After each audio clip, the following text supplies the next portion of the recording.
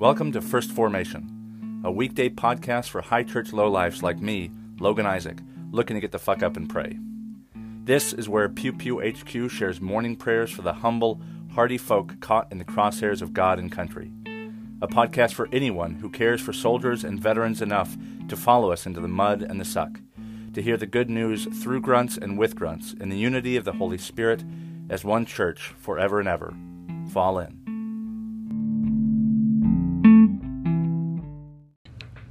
Psalm 31, verses 9 through 16. Be gracious to me, O Lord, for I am in distress. My eye wastes away from grief, and my soul and body also. For my life is spent in sorrow, and my years with sighing. My strength fails because of my misery, and my bones waste away. I am the scorn of all my adversaries, a horror to my neighbors, an object of dread to my acquaintances. Those who see me in the street flee from me. I have passed out of mind like one who is dead. I have become a broken vessel. For I hear the whispering of many, terror all around, as they scheme together against me, as they plot to take my life. But I trust in you, O Lord. I say, you are my God. My times are in your hand. Deliver me from the hand of my enemies and persecutors. Let your face shine upon your servant. Save me in your steadfast love. Isaiah 54, verses 9 through 10. This is like the days of Noah to me, just as I swore that the waters of Noah would never again go over the earth. So I have sworn that I will not be angry with you, and I will not rebuke you. For the mountains may depart, and the hills may be removed, but my steadfast love shall not depart from you, and my covenant of peace shall not be removed, says the Lord, who has compassion on you. Hebrews chapter 2, verses 10 through 18. It was fitting that God, for whom and through whom all things exist, in bringing many children to glory, should make the pioneer of their salvation perfect through sufferings. For the one who sanctifies and those who are sanctified all have one Father. For this reason, Jesus is not ashamed to call them brothers and sisters, saying, I will proclaim your name to my brothers and sisters. In the midst of the congregation I will praise you. And again, I will put my trust in him. And again, here am I and the children whom God has given me. Since therefore the children share flesh and blood, he himself likewise shared the same things, so that through death he might destroy the one who has the power of death, that is, the devil, and free those who all their lives were held in slavery by the fear of death. For it is clear that he did not come to help angels, but the descendants of Abraham. Therefore he had to become like his brothers and sisters in every respect, so that he might be a merciful and faithful high priest in the service of God, to make a sacrifice of atonement for the sins of the people, because he himself was tested by what he suffered. He is able to help those who are being tested.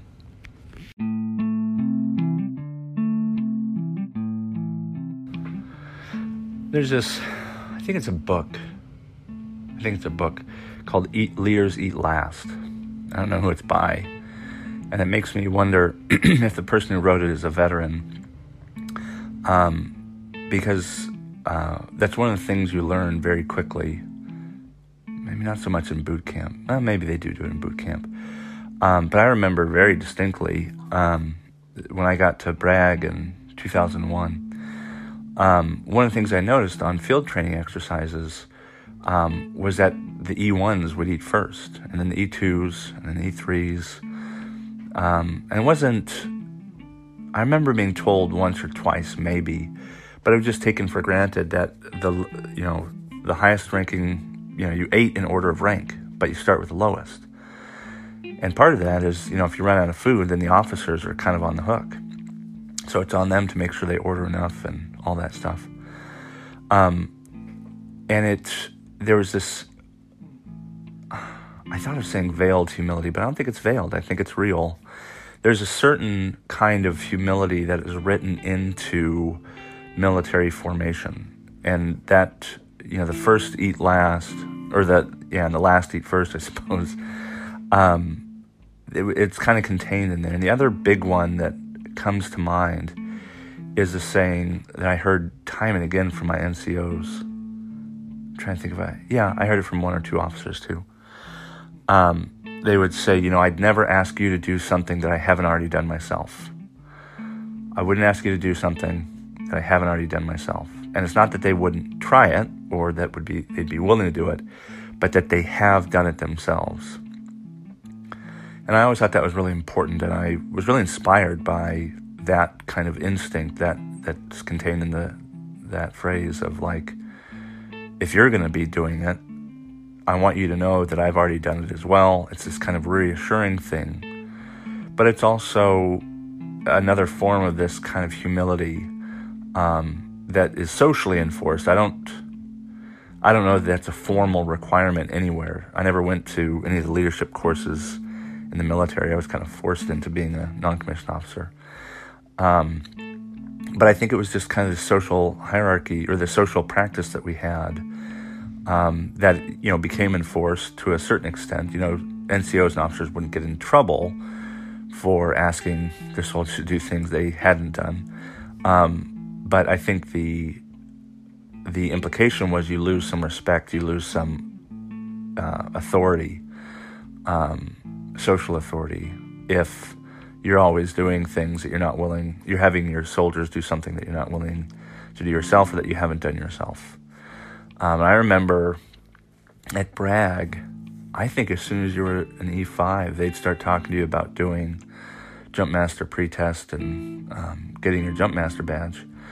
And I think if you couldn't pass Jump Master qualification and get your Jump Master badge, you would not make, I think maybe E7 was the informal cutoff. And officers as well, if you were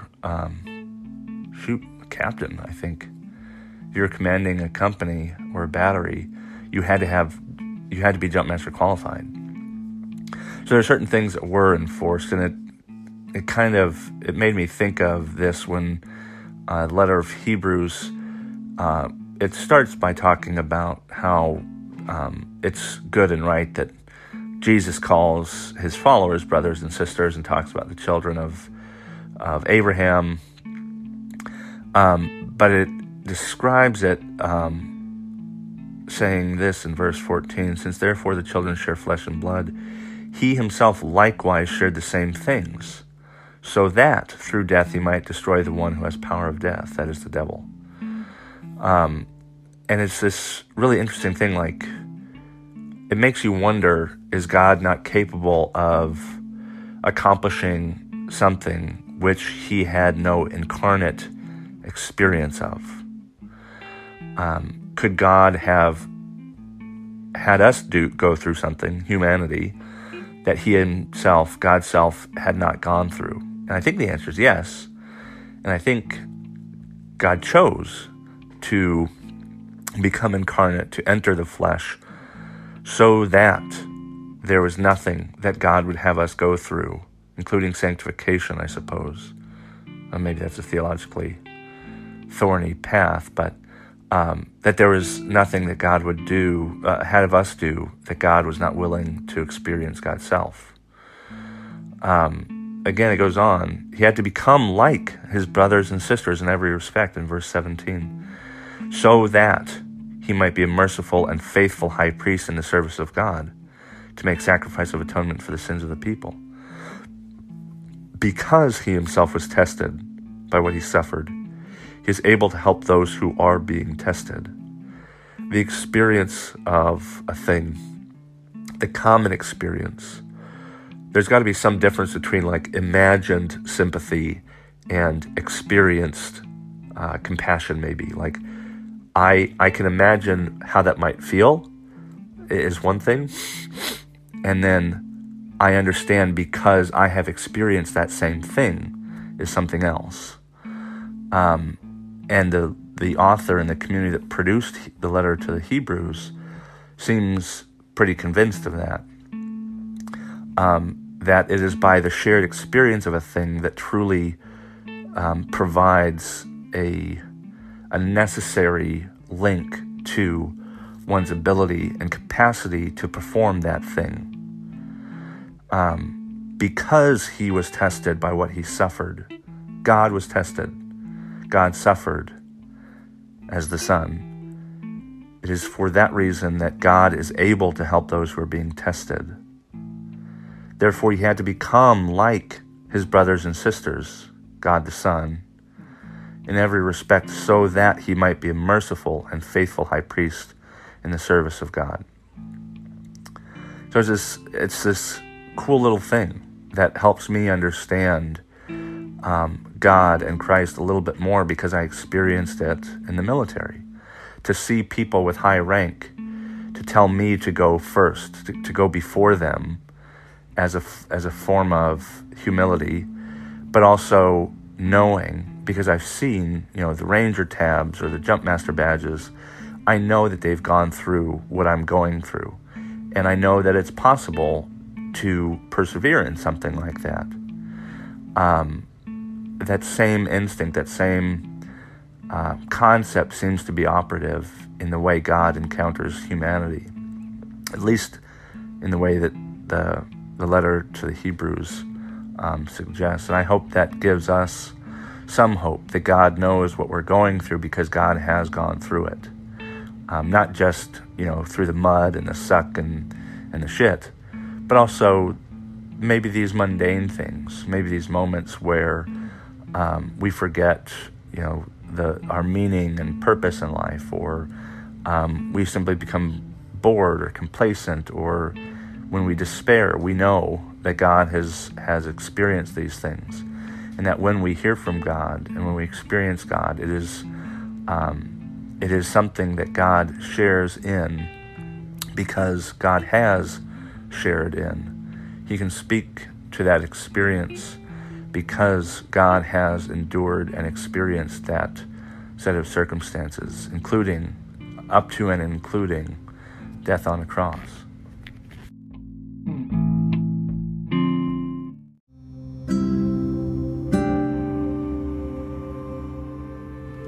A collect for the 5th week of Lent. O Almighty God, who alone can order the unruly wills and affections of sinful humanity, grant to your people that they may love the thing which you command, and desire that which you promise, that so, among the sundry and manifold changes of the world, our hearts may surely there be fixed where true joys are to be found. Through Jesus Christ our Lord, who lives and reigns with you in the Holy Spirit, one God, for now and forever. Amen.